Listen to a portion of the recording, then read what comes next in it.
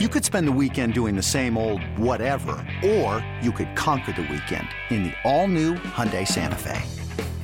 Visit HyundaiUSA.com for more details. Hyundai, there's joy in every journey. This episode is brought to you by Progressive Insurance. Whether you love true crime or comedy, celebrity interviews or news, you call the shots on what's in your podcast queue. And guess what? Now you can call them on your auto insurance too with the Name Your Price tool from Progressive.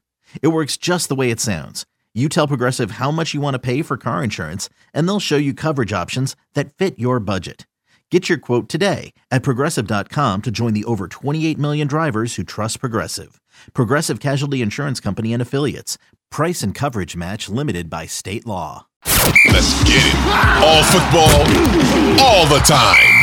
You're listening to the best football show, hosted by Elliott Shore-Parks. What's going on, everyone? My name is Elliott Shore-Parks. Today is Wednesday, November 16th, and this is the Best Football Show podcast, the place for the top news and opinion from myself and from the best of the best from Odyssey's football podcasts and radio stations.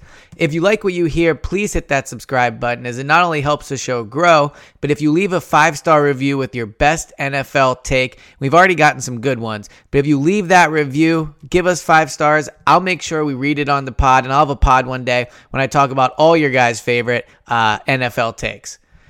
All right, today we are going to talk about really probably the biggest story in the NFL right now, if not the biggest, probably top 5.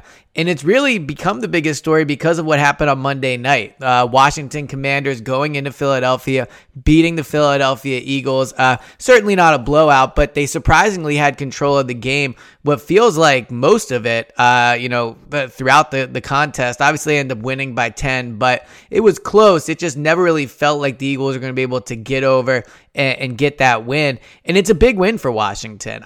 They're a team that started off poorly, but now with Heinicke under center, they've won, I believe, 3 out of 4. They almost beat the Vikings last week. They beat the undefeated Eagles, and they're in the playoff hunt. I believe right now they would be the first team out of the wild card looking in, but they're playing better football. Their defense is better. And the NFC continues to make a case as the best division in football. I mean, I think that, there's probably other divisions that you could debate are better, but when it comes to pure record, the NFC still is up there as the best in the NFL. So impressive win by Washington. Another sign that it's going to be a competitive NFC, and that really when it comes to this year especially, it is any given Sunday. I hate to use that cliche, and in this case, it would be a Monday. But Washington went in as a double-digit underdog, go in comfortably, win the game, an incredibly impressive performance. But with the thrill of victory comes the agony of what is going to have to be, I think, a much more complicated decision than people want to talk about, and that's what I want to get into today. What is Washington going to do at quarterback? Carson Wentz is eligible to come off of IR this week. He spent the last 4 games on IR with a broken finger, but now he's eligible to come back. And it's a tough decision in some ways for the Commanders. First of all, the upcoming schedule, at least the next 2 games, are fairly easy. You look at the Texans coming up and then the Falcons. Both winnable games for the Commanders if they keep playing at the level that they're playing. So there's a real chance to get firmly in the playoff race in these next 2 weeks. If they can win the next 2 games, it would really put them in serious contention for it. So this is the question. Do they stick with Heinicke, who is playing at a relatively higher level than Carson was? I think there's a bit of a misconception that he's playing way better, and we're going to get into that in a second. Or do they go back to Carson, someone they gave up a pretty good asset for, and someone that they're paying a lot of money to, especially moving forward?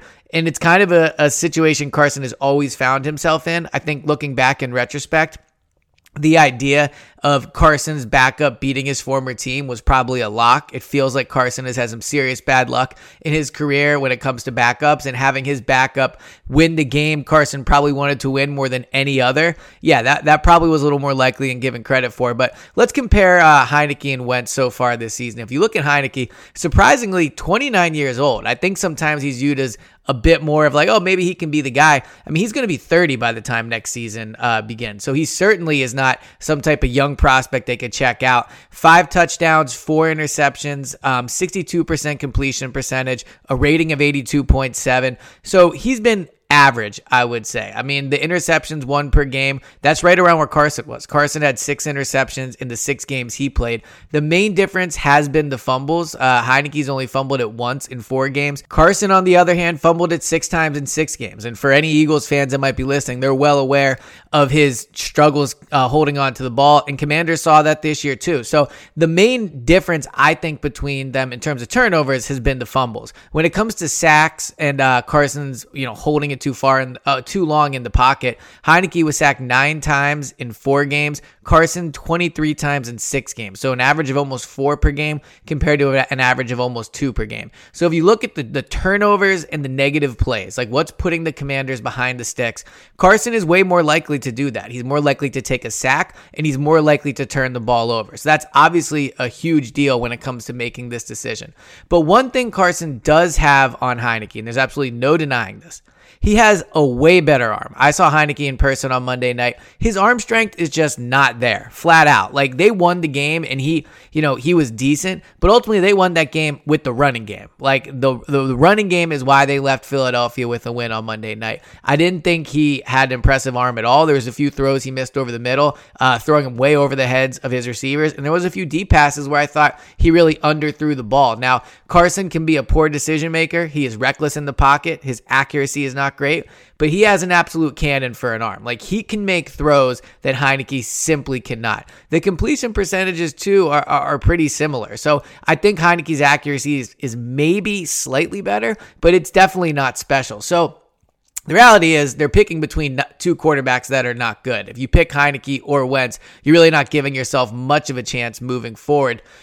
But there are some other mitigating factors to this too. If you look at it, Carson is owed, I believe, almost $20-something million in 2023. And if they release him this offseason, they save $26 million in cap space. So the Commanders have to ask themselves, how much of a chance do we really want to give Carson? Like, do you want to see him come back and steal the job or play well enough for a few games that in 2023 you're talking yourself into paying him that money? Or do you want to risk injury, right? If he comes in, he gets hurt, it then becomes tougher to release him. It's more of a tricky situation. If they just keep Carson on the bench, they can cleanly move on from him this offseason. And there's also the draft compensation. When the Commanders traded for Carson, they gave up a 2023 third-round pick, but it's a second-round pick if he plays 70% of the snaps. Now, he's missed a decent amount of games already, so I don't know if he'll be able to reach that, but if you're the Commanders, you want to make sure he does not reach that. You cannot give up a second-round pick for Carson Wentz. So if you look at the money and the draft picks, those certainly lean in Heinicke's favor. When you need mealtime inspiration, it's worth shopping Kroger, where you'll find over 30,000 mouth-watering choices that excite your inner foodie. And no matter what tasty choice you make, you'll enjoy our everyday low prices, plus extra ways to save, like digital coupons worth over $600 each week. You can also save up to $1 off per gallon at the pump with fuel points. More savings and more inspiring flavors make shopping Kroger worth it every time. Kroger, fresh for everyone. Fuel restrictions apply. So what should they do? The other component to this is it looks like the teammates are way more into Heinicke. It doesn't mean they don't like Carson. It doesn't mean he's not a leader, all those things.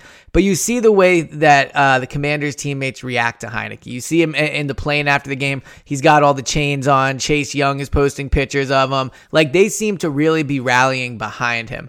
And even though I don't believe in Heinicke as a long-term solution at the position, he does have something going for him. 3-1 record, like I mentioned at the beginning. He almost beat Minnesota. He beat Green Bay. He beat Philly. Like, would it shock me if he goes on a bit of a run here? No, it really wouldn't. Would it shock me if they won the next 2 games? He moves to 5-1 as a starter. Commanders end up with a winning record. No, I think that's definitely possible. And I think it's because we see this in sports all the time. And frankly, we especially see it with Carson's backup. Momentum can get going. Like, when the backup quarterback comes in and the players start to believe again that, maybe things are going to be different now, that can be very contagious and very powerful. And that's kind of what's happening in Washington right now.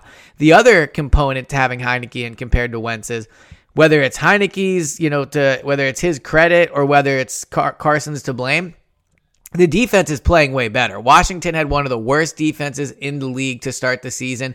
They have not been that over the last few weeks. They're doing an excellent job keeping teams, low scores. They have an excellent defensive line. Their secondary is playing better. And part of that is probably that they're being put in better positions. Carson's not taking sacks, which means they're punting it and the other team is starting in better field position. They're not turning it over as much. Like, the defense is being put in better position. So if you're Washington, there's no question the best part of your team is the defense. Like, that is how you're going to win games. And it seems like the defense is playing better with Heinicke in there. So what should they ultimately do? I think you have to go with Heinicke. Even though there is temptation with Carson, you traded for him. I think he has a higher ceiling. He has a better arm. It just isn't happening for him. Like, at a certain point, I think Carson probably just needs to take a year off or go somewhere where he knows he's going to be the backup and doesn't have the pressure of being the guy. He needs some time to just step back from everything, put his career on pause, fix what's going on, and make sure that he can come back a better player. But right now, if he goes back in and they lose that game, like, that's a terrible situation for him to walk into. If he goes back in and the offense struggles, terrible situation to walk back into. Everyone is going to be saying they should put Heinicke in. So ultimately, like, I covered Carson here in Philadelphia. There was reason to put him back in after Nick Foles won the Super Bowl. You could even argue there was maybe reasons to put him back in after he was benched for Jalen. Ultimately, they clearly made the right decision. But in this case, I just don't think Washington has any reason to go back to him. You don't want to pay him in 2023. You don't want to give up a higher draft pick.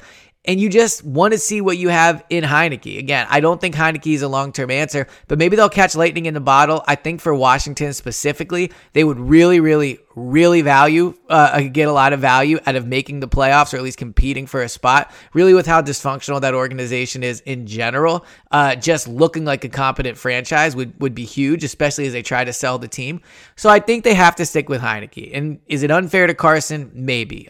He was injured through no fault of his own. He lost his job. It certainly has happened to him before, but ultimately they have to make the right decision for the team. And when you have a quarterback that the players are playing hard for, that has a 3-1 record, impressive wins, is playing just well enough, on offense to get the ball moving, I think you have to stick with it. My guess is they will slow play this. Ron Rivera said on Tuesday that they're not sure when Carson will be cleared to practice, right? Like, a lot of vague answers. They're going to slow play this and make a decision at the last possible moment. But ultimately, they're going to have to make the decision. And I think when they do, I think they should stick with Tyler Heinicke. I just think it's the correct decision to make.